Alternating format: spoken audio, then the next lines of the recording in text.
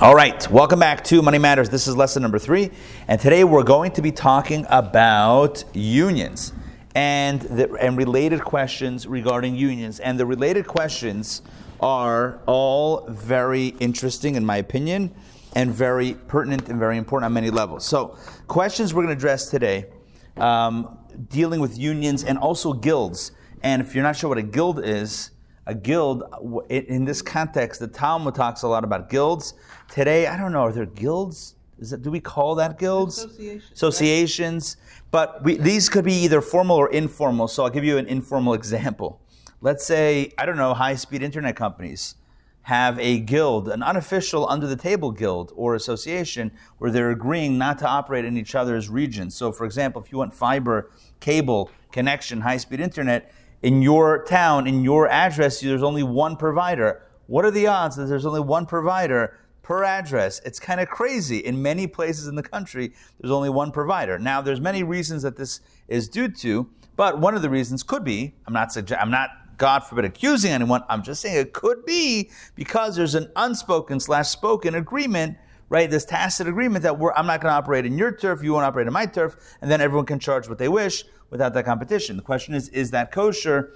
Antitrust laws we're going to deal with today. What do we call this? Not collusion. Is it collusion? Colluding together? Something like that.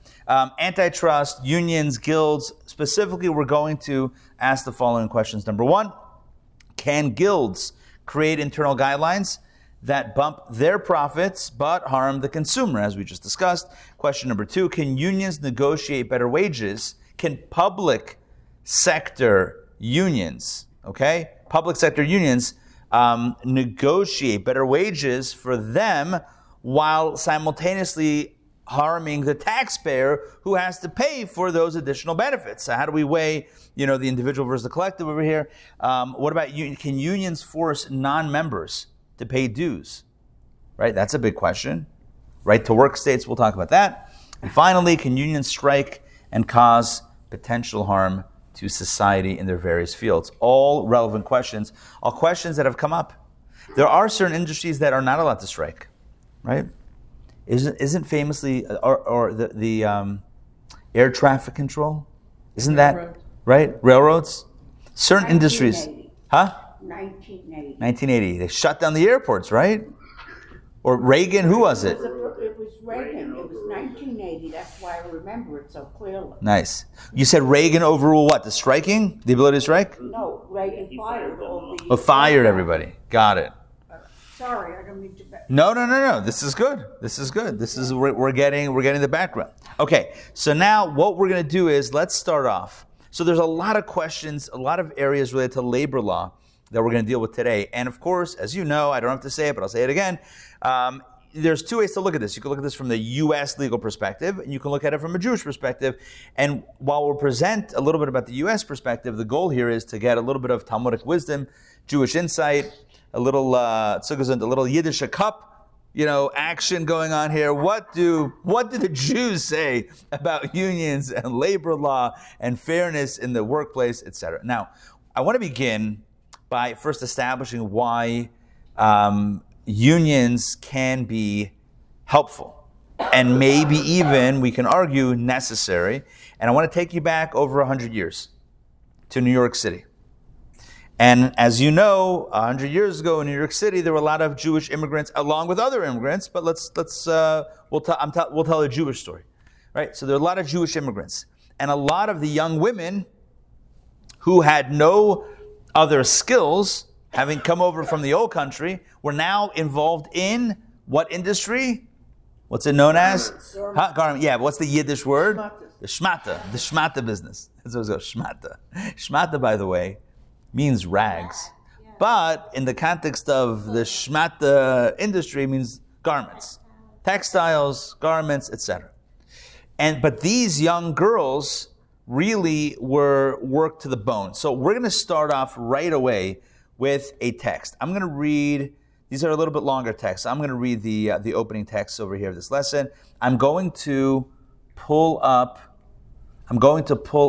this on the screen. Give me 1 second while I get to the right page in the PDF. For you guys, it's easy. It's right there, page 105. Give me a second. Wow. There's a lot of text today. Okay, I'm going to have to read very quickly. Here we go. Screen share. Okay, here we go. Text 1A. When contemporary Americans think about Jewish women, they rarely think of them as factory workers. I don't know what that means. But anyway, okay, I guess that's not the... Okay, women who spent 60 hours a week in a sweatshop where the doors were locked from the outside. We're going to see why that led to a tragedy in 1911. Yet this was the reality for thousands of European Jewish women immigrants in the early 20th century. Jewish women worked on rented sewing machines with thread they paid for out of their meager wages. Now understand this. They worked, but they had to rent the machines and pay for the thread, and they earned meager wages. Okay. Unskilled and poor, these young Jewish women left home to seek employment in factories sewing sweatshirts, caps, dresses, and underwear. By 1900, over 53% of all employed Jewish women worked in the shmata industry, in the garment industry, an industry that was overwhelmingly owned by Jewish manufacturers. These Jewish employers showed no particular sympathy or kindness to their co-religionists. The hours were long, the pay was low, and the conditions deplorable. So what we see here in this kind of historical account is... What is it? Consecrate every day the public lives of Jewish American women. Okay? 1880 to 1980. That's the book that this is from. So bottom line is that these Jewish women, it's a crazy number, 53% of all employed Jewish women were in the garment industry. That was owned by Jews, and the conditions were deplorable. All right, let's continue. So what happens? What happens is in 1910, I believe, 1909, there was a... Oh, okay. I'm like, things that go bump in the night or in the day.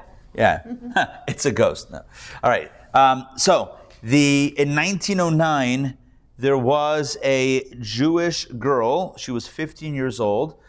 She worked in one of these factories. Her name was Clara Lemlich, who stands up, there was a gathering of Jewish workers who were fed up, and she inspired the first notions of a strike. Text 1b. I am a working girl, one of those who are on strike against intolerable conditions. I am tired of listening to speakers who talk in general terms. What we are here for is to decide whether we shall or shall not strike. I offer a resolution that a general strike be declared now.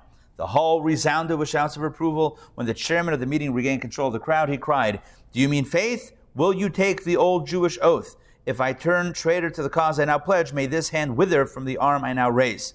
The workers raised their hands and took the pledge that all Jews knew. In its original version, Jews pledged not to forget Jerusalem, lest their right hand wither away. It's actually a verse in Psalms. If I forget you, Jerusalem, let my right hand be forgotten or wither.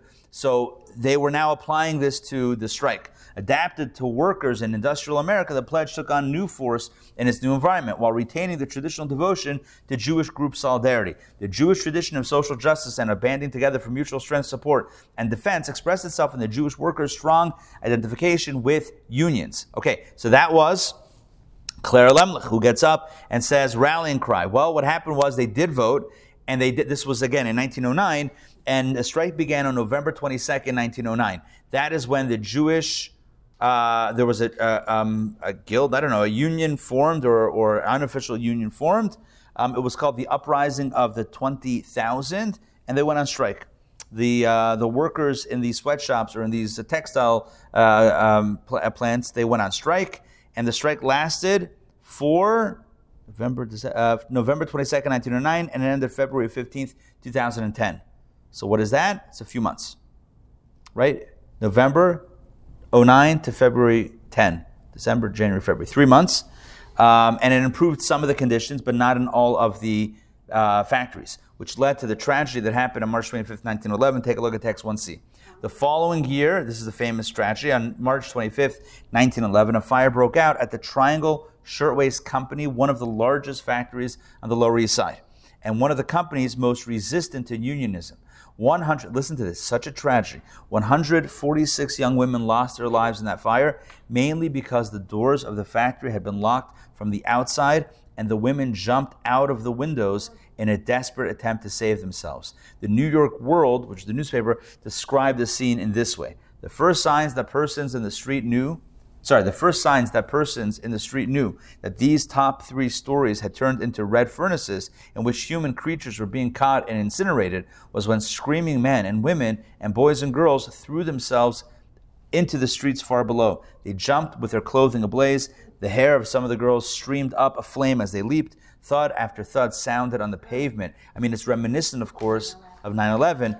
This was a tragedy. 146 girls lost their lives in the Triangle Shirtwaist Company fire, and the doors were locked from the outside. You can imagine, as a result of this tragedy, a lot of things shifted.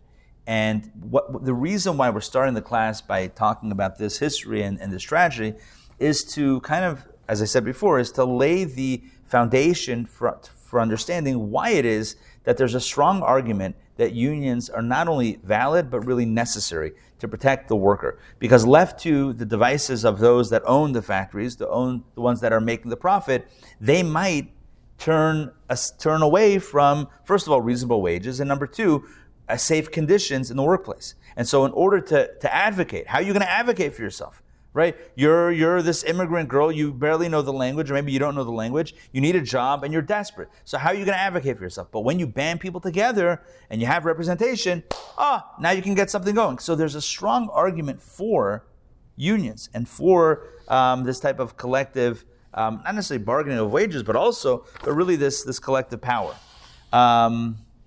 Okay. Which leads us to the question, to one of the questions that's going to come up in today's class, one of the case studies. And I don't know that I'm going to read this whole thing, case study 1. It's going back about 10 years ago or so. It takes place in Wisconsin, and it's with Governor Scott Walker, who was then the governor of Wisconsin, and he wished to take away the ability for public sector workers to collectively bargain, to negotiate their wages. He wanted to put a cap on this. Certain things can't be negotiated. He said certain things could be negotiated. Certain government jobs could be negotiated for, but others should not have the ability to negotiate. And the question that we're going to deal with, again, I don't want to read it because, it's another long text, and we have too much content to get to today to read all these, all the text inside. So case study 1 encourages us to think about the following question. When it comes to public sector workers, so their salaries are paid for essentially by taxes, by the community, and they are necessary, they're necessary jobs, and the government has to operate, and so they have a little bit of leverage over there because they know the government needs to function. The people need these workers to function. So the question that we're dealing with is it right, or do we say that they should have the power to collective bargaining and negotiations and that sort of thing, or do we say that it's unfair leverage? Now, to present kind of the reasons why maybe not, we have a really powerful, I believe it's a powerful text, which is text 3a. Okay, and I'm going to read this one as well. It's a little bit longer. Before we get to the Jewish text, I'll read all these. Okay, from Franklin Roosevelt on, progressive politicians have worried about the impact of giving public employees the right to organize. So it's not a new question, by the way, just so you know. It's from FDR right on. It's been for a while that the question has been asked about, should public sector employees have the right to organize? There is a reason for that, for the question, or for the worry about this. The public sector is different from the private sector. When General Motors negotiates with its workers to change its pension and healthcare benefits system, the United Auto Workers knows that unless it sits down at the table and negotiates for real, the company could easily close shop. Right? That's the company can say, all right, so we can't pay you guys, and that's it, we're out. So they have incentive to negotiate. However, when the teachers union sits down with Mayor Bloomberg or Governor Walker or any other elected official, again, this is an older text, they have an unfair piece of leverage, a built-in structural dysfunction. They know that the governor can't shut down the schools, right? There's no reason for them to negotiate in good faith, former New York City school Chancellor Joel Klein told me this morning. And there's a second corrupting factor. Now, so again, one factor is that here you have the unions in the public sector that are negotiating with the other side that really doesn't have the ability to play hardball, because if they play hardball, the schools are going to close down? I mean, Marilyn, you said you were involved in a school strike. 6 weeks. 6 weeks. sounds like it was a disaster, not a good thing. I hated every minute of it. Yeah, right. But Not fun. I was on a picket line, yes, and I thought that the issues were very unfair to people like me. Meaning, Right. the government was unfair. Government was being unfair. This argument says, and that's a piece of it. This argument is saying that on the government side, the government can't really shut down things that it needs to provide. So then there's unfair leverage on the side of the unions in the public sector. Now he says there's a second corrupting factor. The UAW, United Auto Workers, can't vote or campaign for new management. Right? The management is General Motors. However, the teachers union can, and they do. Far too often, new contracts have been acts of collusion rather than negotiation, with the unions wielding the extremely powerful sledgehammer of campaign contributions and eager bodies to staff phone banks, leaflet, and go door to door. Essentially, public sector unions have the ability to sit on both sides of the table. Their managers are their employees. Another profound structural dysfunction. In some larger cities, public employees make up a disproportionate percentage of all voters, an estimated 20% in New York, and believe me, teachers are among the most assiduous of voters. It is no wonder that politicians of both parties in union states have gifted these unions egregious benefits, especially in areas like work rules that don't show up in the budget. So basically, the second argument here, and I'll review both of these in a second, the second argument against, or the second argument that shares concern about unions in the public sector is that the unions wield a lot of power in voting. And who are they voting in? They're voting in people that are pro-union, which means that they're negotiating with people that they helped elect. Boom. So now you're dealing with an unfair. Now you're stacking the whole. It's like you're playing with weighted dice, right? It's like you're playing in a system where the game is rigged. So there's two reasons why. Unions, why one might be a bit wary about unionizing in the public sector. Number one, from the simple fact that the government can't really shut down. GM can shut down and walk away, so you might lose your job forever if you play too much hardball. Or maybe they'll take the jobs overseas. Right? So you have to be willing to give a little bit. But in New York, you're a teacher in New York. What's New York going to do? How long are they going to hold out? Until they get absolutely battered by parents that need their kids in school. I mean, how long can they hold out? Of course they're going to give in. So therefore, the negotiations might not be in such good faith. Second of all, the second factor is, on the negotiation side, you're dealing with managers and higher-ups that are elected officials. And how are they elected? Through this process where teachers are heavily involved and others are heavily involved that might be unions. So anyway, the point is that these are some arguments against. Now, their counter-argument is... Just a minute. Yeah. Sir. He said about these work rules. First of all, Al Shanker was Jewish. And he's the one really and I worked in the New York City civil system before the union and after the union. Before the union, this work rules, this pisses me off, forgive me. But a principal who worked from, let's say, 8 to 3, because that's what it was. At 2:45, the principal could say you have to stay for a meeting. Mm-hmm. And there was nothing we could do. Right. There were also rats that went on my desk. I just have to tell you that David Dubinsky also, in other words, I'm a New York person, the daughter of a businessman who refused to have anything to do with unions and nearly clutched when his daughter was out on strike. So you can imagine. Conflicted emotions over there. Yeah. Well, yeah. Just say. Would you be able to repeat or summarize what she said? Yeah. Just so hard to hear the people. Sure. Marilyn is saying that she worked in the New York City public school system before unions and after the unions. Before the unions, the principal could come in and tell the teachers at 2:45, you got to stay for a meeting after school. And that was perfectly valid. And there were rats, you said, that ran on your desk as well. Right, so, okay. And the unions, I'm assuming the upshot is that once the unions got in, 3 o'clock is 3 o'clock, and no more rats. So the conditions improved. And Marilyn said that her dad was anti-union, and he almost plots when she was on the picket line in New York City striking.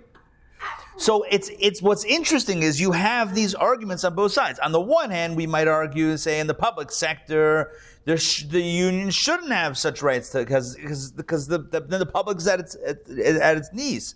On the other hand, who's going to protect the public workers? They also need protection. As you said, what, because the principal doesn't, has nothing to get home to, so therefore everyone has to stay till 5? That's meshuggah, right? Or that the conditions should be less than ideal. Teaching conditions and hygiene or cleanliness. Okay, so for these reasons and more, maybe one could argue that you do need unions. So we're going to try to get, it's the issue is it's not a Jewish issue, it's not a new issue, it's an old issue. The old issue is what's better? Or maybe we find some sort of compromise between balancing these powers and these things. Okay, so we're going to look at some Jewish wisdom on the matter. I will say straight off the bat, in the Talmud, when you look at Talmudic law and Talmudic ethics, you don't find a direct conversation about unions. But what you do find, as I mentioned earlier, is about guilds. Guilds are basically associations of various laborers that are in the similar field. So we're going to start with a story from the Talmud. It's a great story. It's legitimately a great story. I'm going to put this up on the screen once again. And of course you have it here. This is going to be text 4a. All right, text 4a. It's on page 113. Okay, Talmudic guilds. Listen to this. It almost sounds like a limerick. There were butchers, maybe not. There were butchers who made an agreement that whoever worked on the day assigned to another would be subject to having his animal skins ripped to pieces. Oh my God. All right. First of all, but this first paragraph should evoke a lot of questions. What is happening? We agreed on a schedule. A butcher's guild agreed on a schedule on a rotation. Each one would take 1 day to work. So let's say we're all butchers. I would take a day. I would take Monday, Deborah Tuesday, Mindy Wednesday, Marilyn Thursday. Eric, you get Friday. Larry, I would give you Shabbos, but I can't, so I'm going to give you Sunday. All right? That's it. So we got all the days covered here.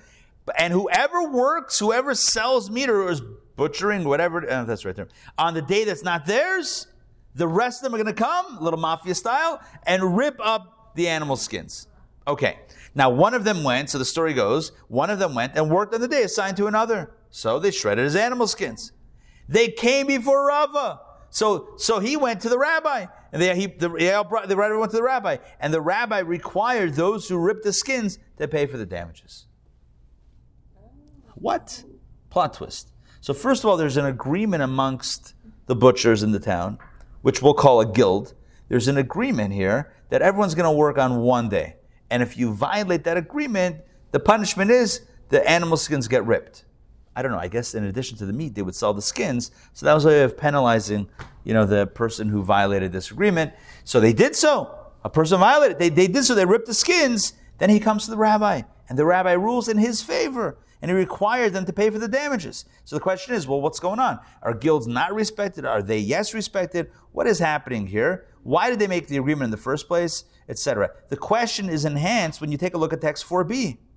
Take a look at text 4b. The residents of a city have the authority to fix weights and measures, to set market prices, to set wages for workers, to inflict penalties for infringement of their rules. It seems like residents of a city, guilds should also have the ability to band together and inflict penalties on each other. So why did the rabbi rule against this story? Are you guys with me on the question? Why did the rabbi, if they had an agreement and one guy violated the agreement, so his skin should have been ripped. Why does the rabbi say, you got to pay for the skins?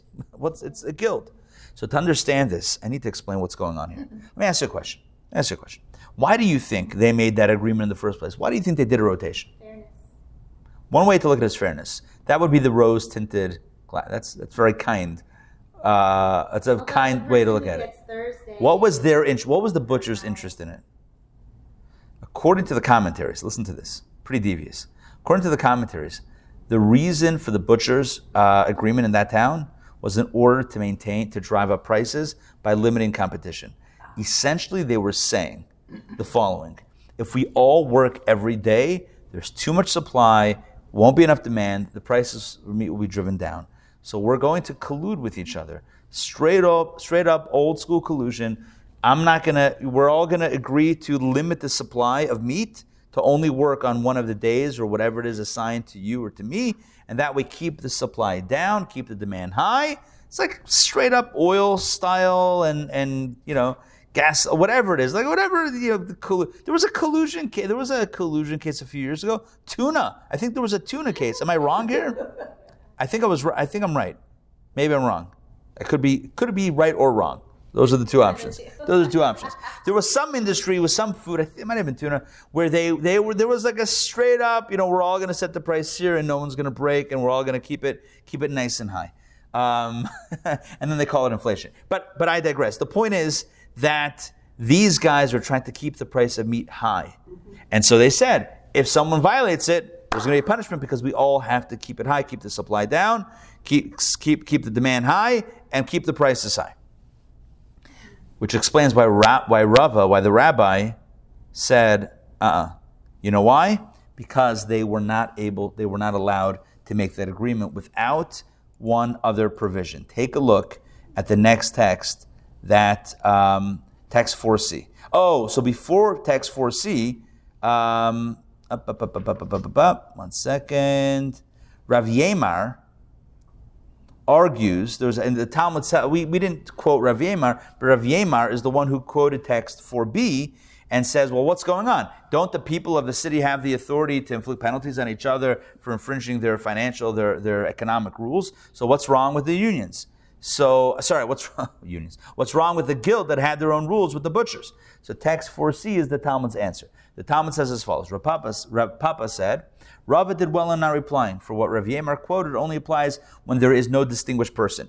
This is going to be I'm telling you, outside, this is going to be a major concept. Adam Chashuv, a distinguished person, which you'll see what this role is in a minute. But if there is a distinguished person, the members of a guild are not empowered to make such stipulations without him. Let me explain what the distinguished person is and what role they play, and what does that even mean, distinguished person? Sounds so vague and so bizarre. Remember I told you that the intention of the butchers was to keep the prices high? Essentially, that is something that hurts the consumer. Because when you have this collusion within the butchers, what you're doing is you're keeping the prices high, and the consumer has to pay now high-priced meat. Before you enact something that benefits your guild, let's say you're the butchers, you can do whatever you want conceptually, but if your actions are going to affect the consumer, you have to check in with an objective party, with someone that has an objective set of eyes that can look out for the welfare of the community. This is what we call in the Talmud the Adam Chashuv, the distinguished person. The distinguished person is basically, whether it's like a mayor or a governor or a rabbi, a rav, whatever it is, some sort of rabbi or distinguished person. I guess in the Talmudic times it would probably be a rabbinic figure, but it would be a person that is not only concerned about making sure the butchers are making a nice profit, but also looking for the welfare of the entire community. Someone able to see the bigger picture, that not only benefiting one segment, but really benefiting all. How do we balance, right? Fair prices for the consumer with fair profits for the butcher. So the distinguished person might say, I hear you about your desire to only work certain days to keep the prices high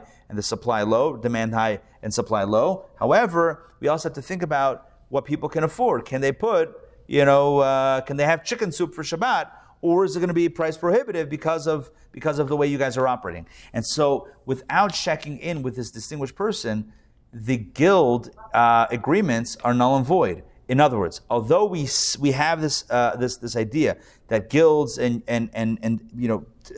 shared interest groups can create their own financial decisions, that's only if it's not affecting anyone else. The moment it affects another segment of society, now you have to check in with someone else that's the leader of the community, as it were, to check in with that. Rava in that town, Rava, the rabbi that we talked about, Rava was the leader. They never checked in with him. The butcher guild never checked in with him. So when they came to him with this issue, because they had ripped one of the guy's skins who wasn't following the rules, and they came to Rava and said, I never signed off on this agreement. You got to pay the guy for the skins. You guys with me on the story?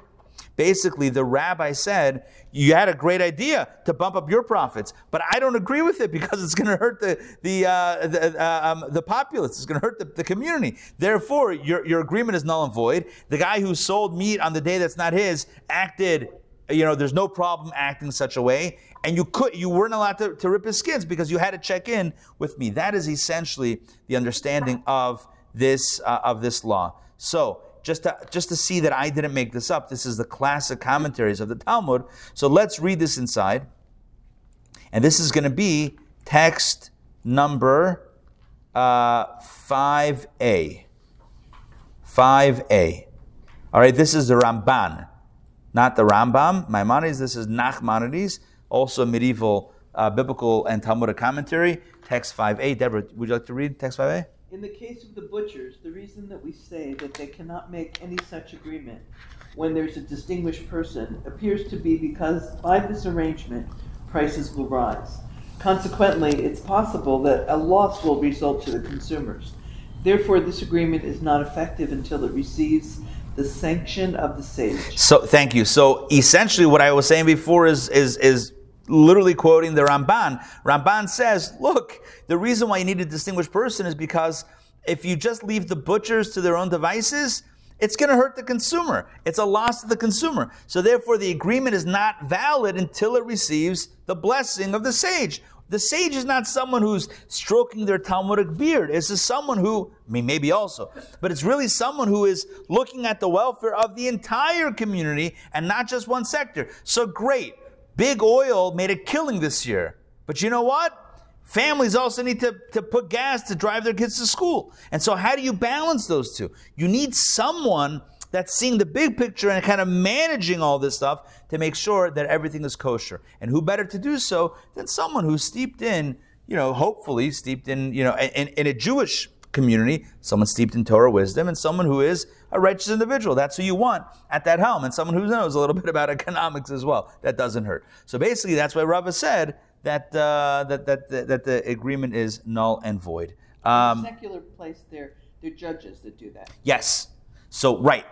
So this would be no different than when there's a merger of corporations. Who recently merged? Any major? Which major corporations merged recently? I feel like there's been some... We have the thing with the drugs right now. Aren't you having... bumping up the prices of pharmaceuticals. Yes. But I'm just thinking in the context of when companies want to merge. So I don't know, a few years ago, what was it? T-Mobile and Sprint merged. And I mean, there's other, years ago, it was Time Warner and, cable companies were merging. Remember that? AOL, Time Warner, and... Yeah. Some other things. HBO and Discovery recently merged. I don't know if there were antitrust, but the question really at Disney, the question is, when companies merge, now you're taking away, so I know with cell phones, I remember that case. The question is, you're going from 4 major cell phone companies down to 3. How will that affect the prices? So T-Mobile had to swear up and down that no, they're not going to raise prices, and they'll create other smaller competitions and whatever it is. Like they had a promise, every direction that they're gonna, not take advantage of that strength in the marketplace. And I don't know if they fulfilled their pledge or not. But that's what it was. Larry, jump in. But theoretically, I'm just saying, I'm not saying it works all the time, but yeah. Theoretically, mergers can create more efficiency. Yes. Who theoretically can reduce the price to the consumer. I'm not saying it happens. Correct. And that's the crazy thing. I'm not an economist, if I can even pronounce the word correctly. However, I'm struggling. Clearly, I'm not. But I will say that my just very superficial awareness and view of these things is that you can create a model to show anything, right? One model says that when you raise the minimum wage, it's going to be great. One model says when you raise the minimum wage, it's going to be disastrous. One model says that this, anything, you can create different models that go from one. So yes, having mergers, is that good or bad? I don't know. It depends who you ask. And by the way, just so you know, I'm not weighing on this. I'm not qualified to answer this question at all. And I'm sure it depends on the exact, conditions of the marketplace and the specific industry. But I will say this. Yeah. Sometimes when you increase wages for a particular company or entity, it could also be costly to the consumer too, to the general public. Exactly, and so that's why, and not unlike what happens in our country, if two companies want to merge and thereby kind of eliminate competition, which could raise the price for the consumer. So the government will weigh in on this, and there will be hearings, and they have to present the case, and there's arguments and counter-arguments, and then they make a decision whether or not they're going to sanction the merger or not. That's it. I know what it was recently. It was airlines, Spirit and Frontier, or maybe Frontier and JetBlue or something. There was two airlines recently, maybe about a year and a half ago, were trying to merge, and I think they got blocked. I think Spirit and Frontier got blocked, but I could be wrong. But I don't think they were allowed to. That's what I'm saying. I don't think they were allowed to. Yeah, I think they got blocked. Anyway, so that's the point. So Adam Chashuv in Judaism, the distinguished person, is someone who is signing off on this for the greater good. Now, how would we apply this to unions? So we could say, one more thing. So if there is a distinguished person, they would sign off on this agreement of the butchers, for example, that the Talmud cites, and they might say as follows: yes, we will. You guys can make this agreement, but provided that the price of cholent meat or brisket never rises above X dollars, because that's what the community can afford. So that's where the distinguished person can kind of work with both sides and say, okay, fine, you want to protect your industry and your interests, sure, but we have to also worry about the consumer. Therefore, let's create a cap on the ceiling on the prices, as it were. Okay, now this is all about guilds. We can pretty easily apply this to unions as well. Because, first of all, unions and guilds share similar economic considerations or interests, in the sense that, guilds are about laborers getting together, people in the industry getting together to protect their interests. Unions are about workers getting together to protect their interests. Seems like a similar context. It's not a huge jump to go from one to the other.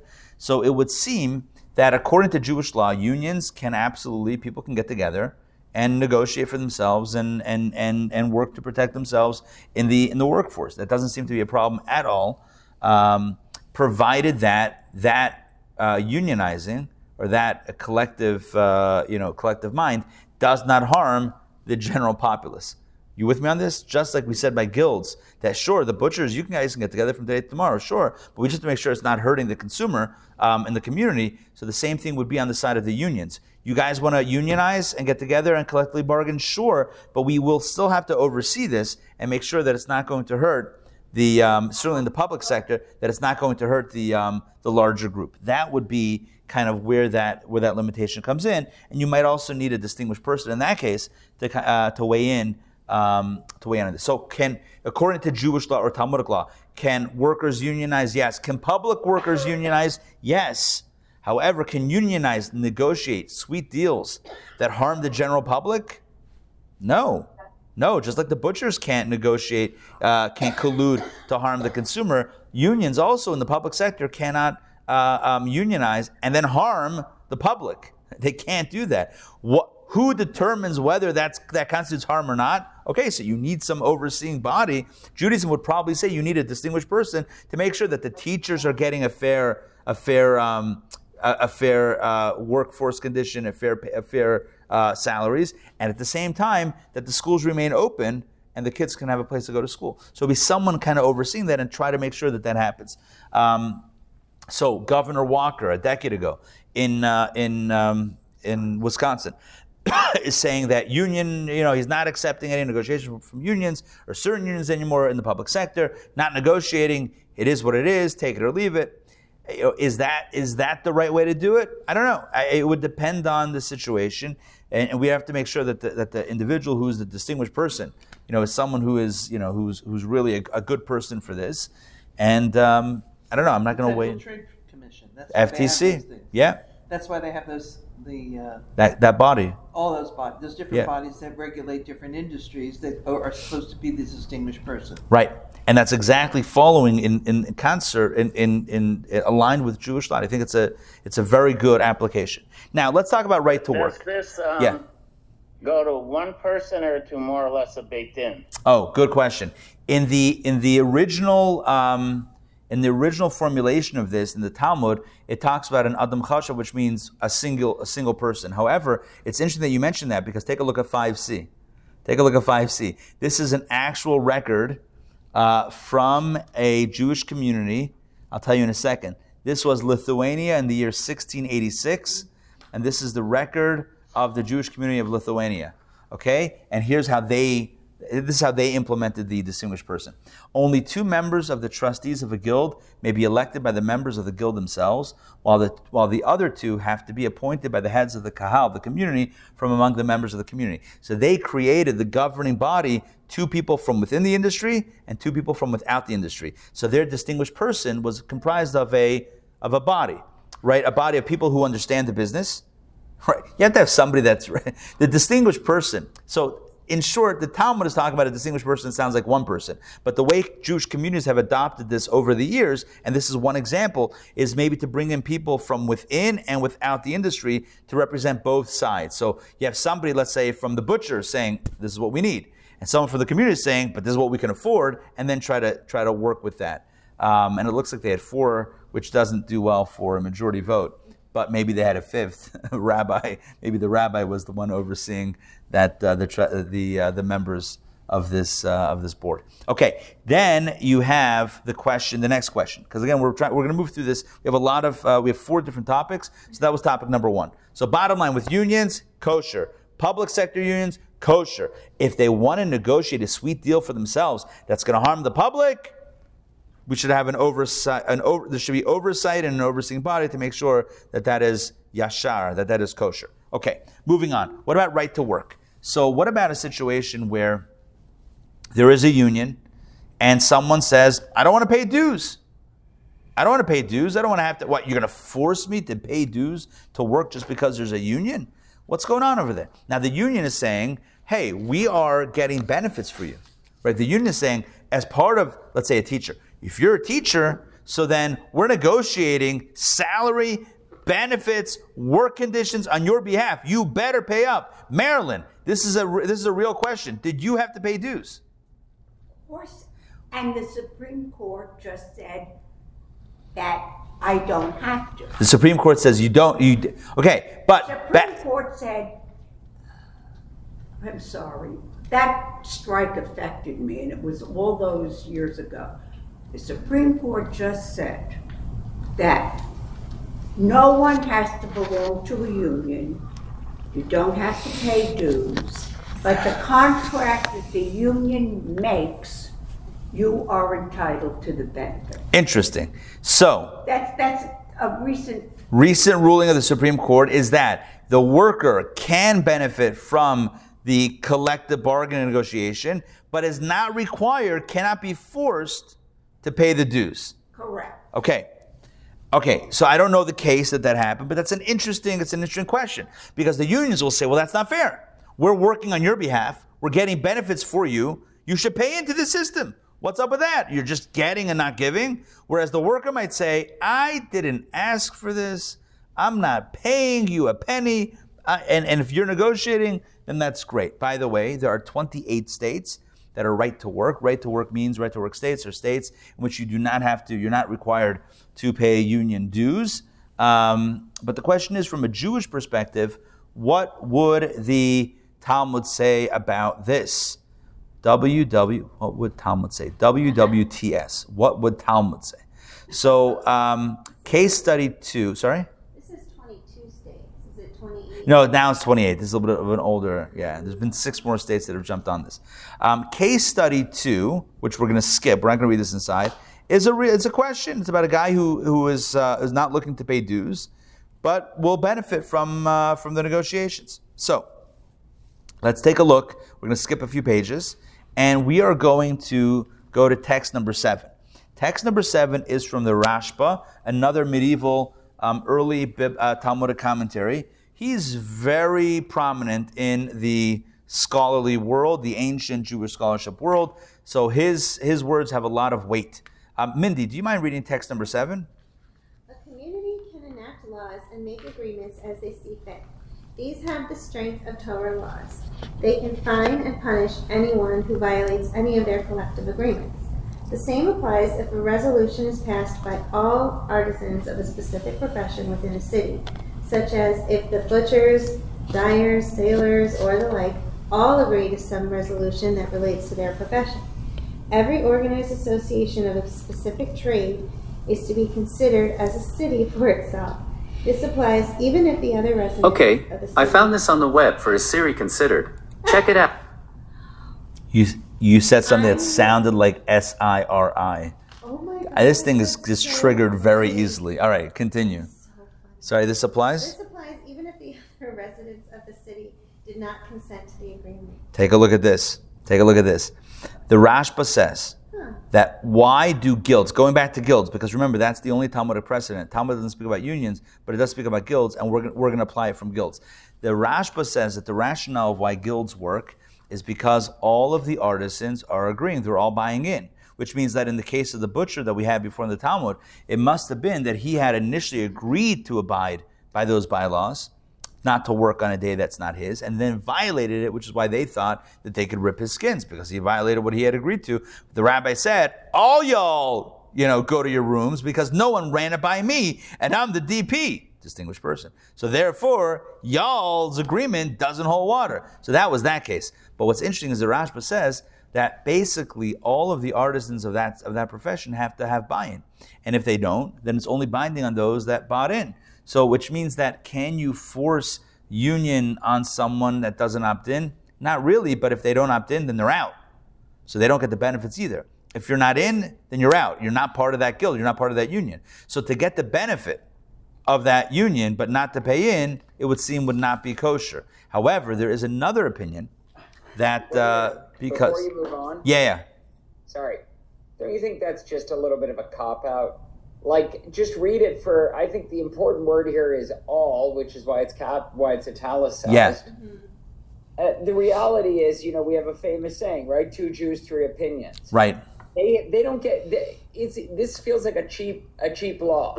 All you gotta do is say, look, if you could find something that every single carpenter agrees to, fine. Well, I mean, what are the odds? Yeah. What are the odds? So now he sounds generous until you realize what are the chances you're going to get everyone? And you get one person who says, "Well, I'm not agreeing to that. I'm willing to take a job for $1 an hour cheaper." And then you're not. I mean, I think you've got to be like we have now, where unions work in a majority. So I hear that, and so there's another opinion. And the other opinion says it does go by majority, and that's Rabbi Moshe Feinstein, who was a more modern rabbi. He says it does not go by all, like the Rashba, and others agree with Rabbi Moshe Feinstein, but you'll see that in text number 8. Take a look at text number 8. Marilyn, please read this one. Artisans can make agreements amongst themselves. In their professional associations, they are like the residents of the city. Obviously, it depends on a majority.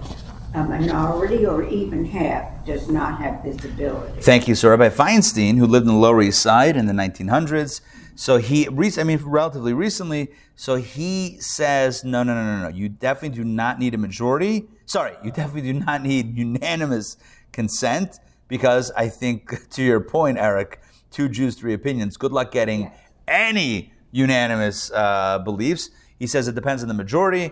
A minority doesn't have the ability, but if there's a majority, then it is binding, and then it's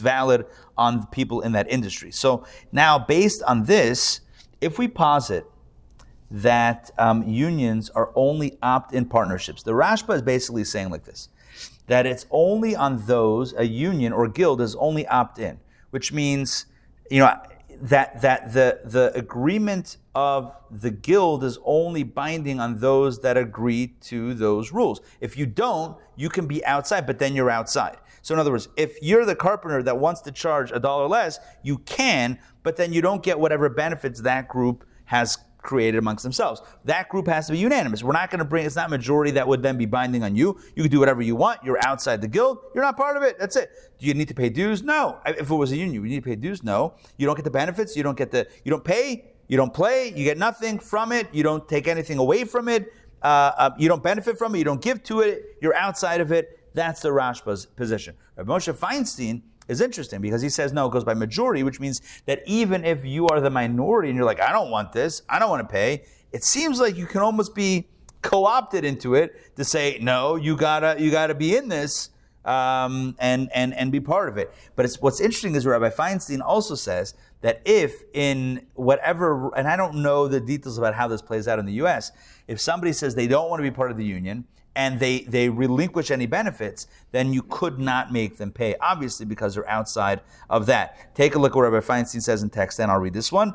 Because union employees have separated themselves from non-members, in that the union does not lobby on their behalf at all, the union has no right to force non-members to act according to its wishes. In other words, if there is an understanding that the union employees are only negotiating for union employees and not for non-members of the union, then of course they're not benefiting, they don't have to pay. So you really have two positions on this. Ultimately, it's kind of the same, which means that at the end of the day, if someone wants to opt out, they pretty much can, as long as they're not receiving benefit. If they are receiving the benefit from it, according to Rabbi Feinstein, since it's more about the majority, and the majority has agreed to this union, and you, the minority, are benefiting from it, it would seem that you would then have to pay in, according to Rabbi Feinstein, but not according to the Rashba if you cut yourself out. Also, according to Rabbi Feinstein, if you're not getting the benefits, then of course you don't have to pay in. So those would be, that's where Judaism would stand on the question of, can someone be forced to pay into the union? All right. Now, Just a minute. yes. Wouldn't that be union busting? Union busting, yes, it would be union busting. Yes. Well, I mean, it depends how you. I don't mean to be that. No. It depends on how you define what the truth is. I said yes, but I don't know exactly what that term. I don't know how you.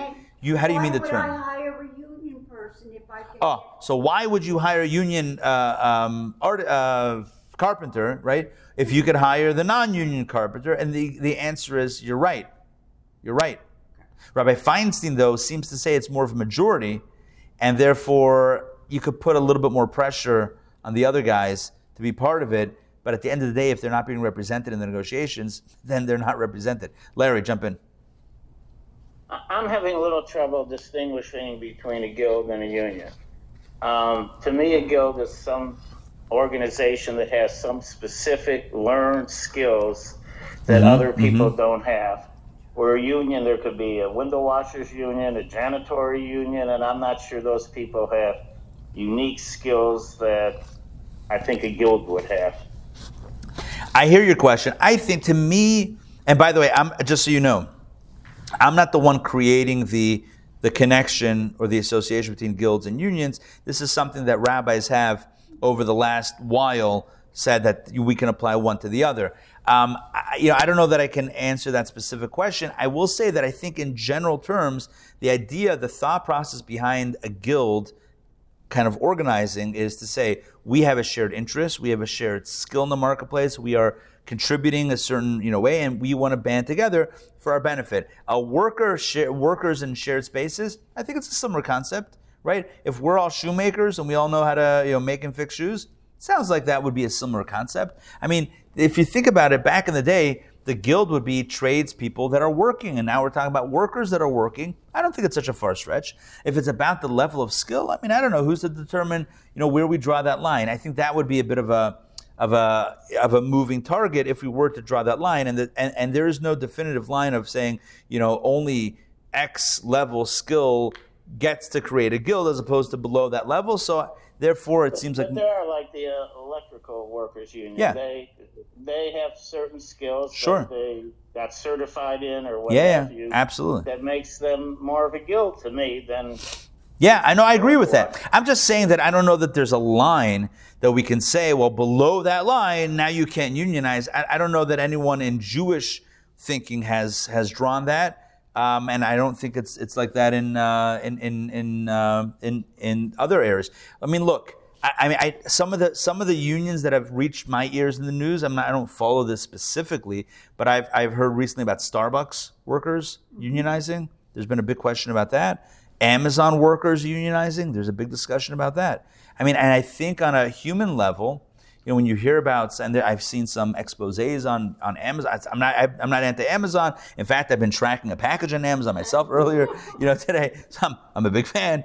But the point is that I know some of the conditions of the delivery workers. They have a massive quota, and they're being, Amazon's all about the data, and there's a lot of tracking as how efficient you are delivering. How quickly do you move from one place to the other? How safe do you drive? There's a lot of things, and the workers are feeling like there's a lot of power being held by the corporation, and a lot of power that we don't have. And what's to say that they're not going to crush us and demand more for the same amount? And so, I mean, look. The argument goes both ways. I know this. Here's what I know. Okay, here's what I know. I know that I ordered lunch today from Kosher Gourmet in Toco Hills. This is a true story. And I know that I didn't drive to pick it up. Instead, I opened up my phone and I went to Uber. And Uber has, one of the buttons on Uber is Uber package. And on Uber package, I'm receiving a package. Did I tell you about this in any of the classes? No, I mentioned it last week. I hit Uber package, and Uber package delivered it. And how much did it cost? I think it was about $11 or $12. Wasn't bad, because Kosher Gourmet charges to Sandy Springs like $35, $45. So this is way cheaper. All right, fine, great. And I'm thinking to myself, hold on 1 second. The whole thing all in, till the driver gets to the store, goes inside, gets the thing, drives here, gets through this gate. You guys know this gate over here, right? Gets through the gate, gets buzzed in, drops it by the loading dock, and gets on their merry way. And gets back to where they started. It's got to be an hour, right? It's an hour of time, and they're only getting $12. I'm going to tip, obviously, but I'm thinking like, I don't know, what cut does Uber get? So how much is left for the worker? And I'm thinking, obviously people are opting in to do this, so no one's being, coerced into this. But at the same time, there is this effort or concern to protect the worker from being taken advantage of by the corporation or the company or whatever it is, by the employer. At the same time, we also want to have the consumer, have the community be able to have certain benefits of these jobs. So you need to balance this, and the question really is about who's making that call and how they do so in a just and a righteous way for everybody. All right, let's talk about the last step. There's 3 parts. We did maybe 4 parts, but we're condensing it down to 3. And the last step is strikes. What do we say about strikes? Okay. So far we've looked at the rights of workers to unionize, negotiate, the question of whether you can force payments of dues from non-members. We spoke about all that stuff. The question is, in Jewish law, can workers strike in order to gain leverage in negotiations? And here's a real case study. Listen to this. You're going to love this case study. I will read this. This is case study 3. I call this the case of the angry rabbis. All right, here we go. Case study 3. In the winter, always New York. In the winter of 1973, a few weeks before Hanukkah, the Festival of Lights, the rabbis of an American yeshiva issued an ultimatum. Their wages and work conditions, they felt, were intolerable. Their request for remedy had not been answered satisfactorily. Accordingly, as a group, they were going to take concerted action to achieve what they believed to be just aims. If their demands were not met, they were planning to go on strike the following Monday. The head of that yeshiva promptly contacted Rabbi Moshe Feinstein of New York City, we spoke about him before, and posed the question, does Jewish law permit the teachers to go on strike? So here we have Chicago, by the way. Chicago just had a teacher strike recently. New York's 1973. You have a yeshiva in New York, a Jewish school. The teachers are fed up. They need more money. The conditions aren't good. They say that's it. If we don't get action, we're going on strike on Monday. The head of the school goes to the rabbi and says, Rabbi, they're going to strike. Stop it. What does the rabbi do? What do you think? Does Jewish law permit strikes? Yes or no? What do you think? Raise of hand if yes. These people strike. Well, general. These people and or teachers. What do you think? General? What, do Jewish people allow strikes? I want to hear this because David Dubinsky, all the people. I know that the heads of unions are very Jewish, but the question is a Jewish law, Talmudic law. What's the deal? So let's take a look at the text. So first of all, we've already established twice we read this, that any group of people can make whatever agreements they want in their own space, which means that workers can gather together, they can unionize, and they can pass internal regulations, including the regulation to go on strike. That is absolutely kosher. Because again, a self-contained group can do pretty much whatever they want.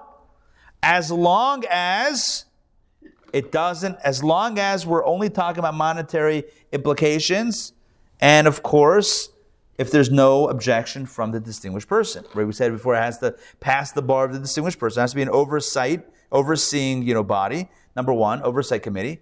And number two, monetary issues. But when it came to this yeshiva, there was an X factor. What was the X factor? They were emergency workers. Yeah. A yeshiva, Torah study. Can't mess with Torah study. That's what the rabbis came. All right, so, 1 second. Kids not studying Torah? It's not about money anymore. This is a serious business. Take a look at what the Talmud says. Listen to this. This is text number 11. The world endures only for the sake of the breath of school children who recite words of Torah. Rav Papa said to Abaya, what about my breath and yours? What do you mean? The world is sustained by the Torah study of kids? What about us adults? Abaya replied, breath in which there is sin is not like breath in which there is no sin. In other words, the pure Torah study by innocent children is way higher than the Torah studied by adults that are a little bit more complicated. Reish Lakish had been another reason for this. Right. God. Reish Lakish said in the name of Rabbi Yehuda the Prince, school children may not be made to neglect their studies even for the building of the temple. Even if you were building the Beit HaMikdash, the Holy Temple in Jerusalem, you would not pull kids out of school, out of classes of their Torah studies to build the temple. Reish Lakish also said to Rabbi Yehuda the Prince, I have this tradition from my ancestors, any town in which the children are not in school shall be excommunicated. It's not kosher to have a town in which there is no school. Since when are these rabbis princes?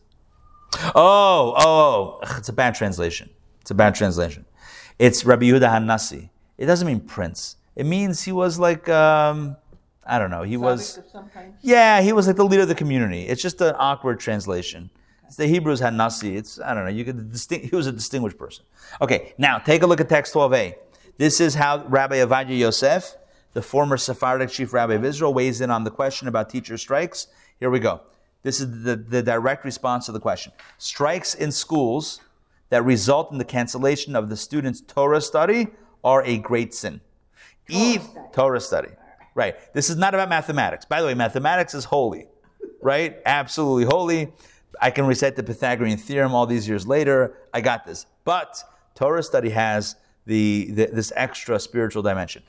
Back inside, even if we assume that the teacher's demands for better pay are justified because their salary doesn't reflect their effort, they do earn enough for their basic living expenses. Hence, there is no justification to abandon thousands of Jewish children to the mercy of the street and to cause them to cancel Torah study in order to improve wages and working conditions.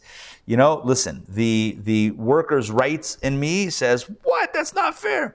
But the Torah side says, you got to respect this. Furthermore, it is well known that after a strike like this, even after students return to their studies, they will not be able to attend to their lessons properly once studies have been interrupted for some time. So it's not only going to cause havoc, now it's going to cause havoc in the future. And by the way, you should know, this is not just Jewish law. But as Deborah mentioned before, there is something called, I don't know what the official, is it called essential workers or whatever? There is a category of individuals, of workers, that are not allowed to, based on federal law in the U.S., that cannot strike, right? Because their work is deemed to be too essential.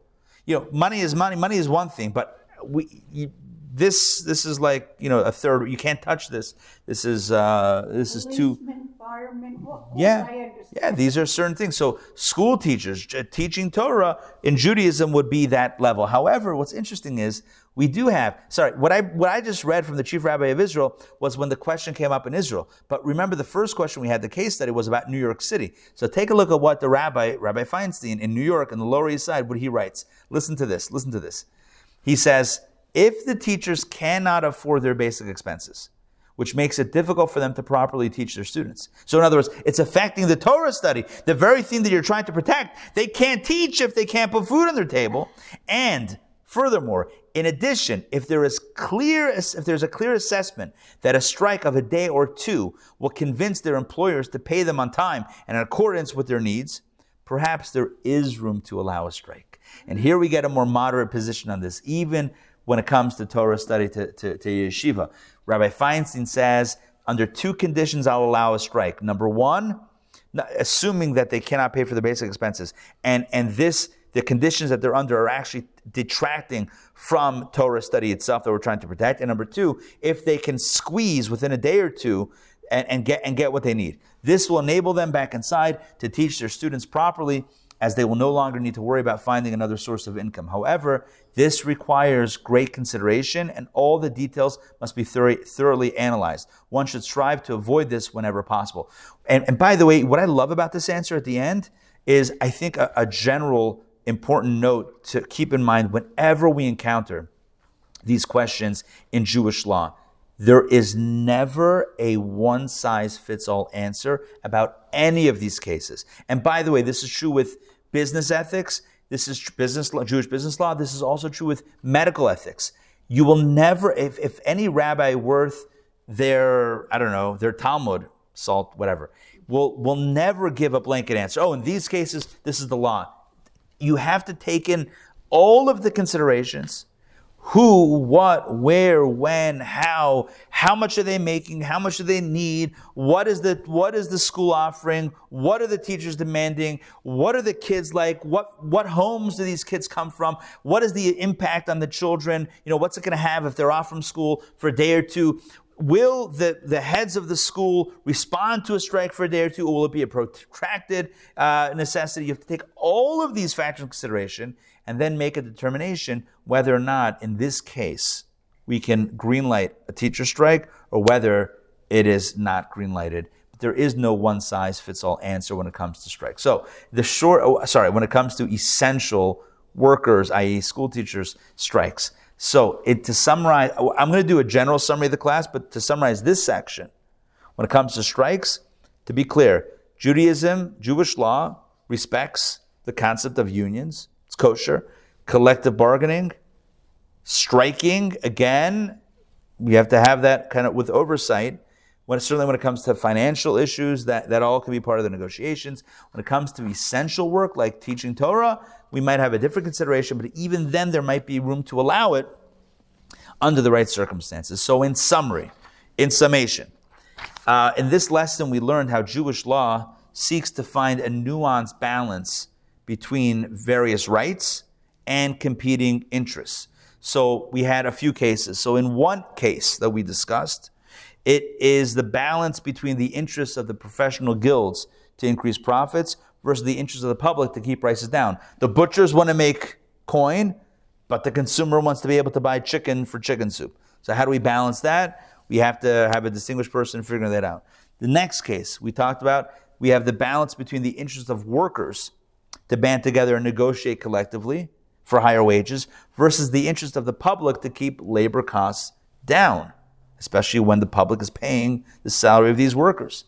In another case, we talked about the interests of union workers versus non-union workers, who's getting the benefits and who's paying in. In our last case, we talked about the interests of the professionals like teachers to strike to force the hand of employment of their employers versus the interest of the public that those services continue uninterrupted. And in all of these cases, attention must be given to the individual factors and considerations. There is no one-size-fits-all answer. These are some of the guidelines, though. In establishing the rule or the law of the distinguished person, Judaism seeks to empower unbiased experts that have a bit of a bigger view of things, experts in both Jewish law and the economy, to determine these difficult cases and how to parse what makes sense in any given situation. In the absence of such a body like a distinguished person, so what if a community doesn't have that? So then you would then rely on the rabbinate or the government to step in, and it's a heavy task. And one hopes that the government or whichever body is overseeing that is up to the task of ensuring that the right thing be done. So it's a perfect time to issue a prayer that for the government, that those in charge should indeed be illuminated with wisdom and do the right thing and not be motivated by their own special interests, because that's a whole other class. All right. Very good. Yes? But may I just say something? Sure. Yes. Being on strike had a profound effect upon me. Nevertheless, I'm the child of immigrants who lived on the Lower East Side. My father at 11 years of age is out working. And I'll bring a picture of him in. The settlement houses on the Lower East Side tried to end child labor. They really did. It wasn't until the unions got involved that child labor ended. Why? Because child labor was cheaper than having adults, men work. So when I go by the statue of David Dubinsky, I laugh because he was the international labor. What he did was screw all of his people. Why did this happen? There was so much corruption on the Lower East Side with making the dresses that the people who made the dresses, I know this personally, what happened, persons that made the dresses felt that they could no longer afford to make the dresses and schmatas on the, what was called Fashion Avenue. A guy came up with these things called container, you put them on the boats, and so you don't have to have the longshoremen, you don't need that. So they figured out with these container ships, it was cheaper to make the stuff in Vietnam or in wherever else, send it here to America, and so it was cheaper to do that than to make the stuff here. When we had the Olympics and Ralph Lauren was making the stuff for the Olympics, it was all made in Asia. So I am not defending unions as being, but without a union, I have to explain to you, my husband was an attorney.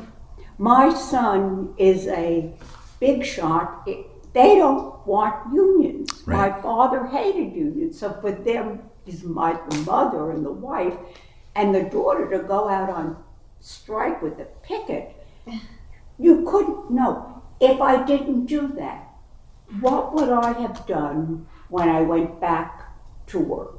I would have been a pariah. Now, Did anybody break the picket line? Did anybody break ranks? Did anyone go to work or no? Let me tell you what happened. Oh yes, people did break rank. Being on strike stinks. Ask anybody in Atlanta now who's on strike, because there are plenty of people in that movie industry that are suffering, and I know them, because in my building we have a lot of them.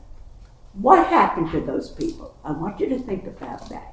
If I'm out on strike in November with a picket line, freezing to death because it's cold in New York in November, and I have to march back and forth, and I'm not bringing home a paycheck, and I see somebody being what was called a scab, how am I going to feel about that person? Right. A lot of animosity. What? A lot of animosity against that person. That person became a pariah. Yep. And I'm just describing, I don't think many people that come to you are as passionate about this, because not many people go on have strike. that experience. Right. Well, I've never gone on strike. Well, you're lucky. There haven't been any rabbinic strikes lately. I don't know. Maybe that'll change. Well, but in Israel, when Israel started, I'm not talking now. In order to work, you had to belong to I'm not even saying it right. Histadrut or something. Histadrut. What? Histadrut. Oh, he doesn't. You don't know what I'm. Histadrut. Oh, that was a union country, or you couldn't work. And I know the people that didn't come here went to Israel, my family, and started that country, and they absolutely were pro-union. It's not like that now, but that country started that way. Yep.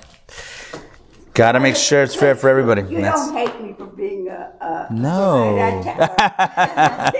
Not at all. By the way, I'm going to bring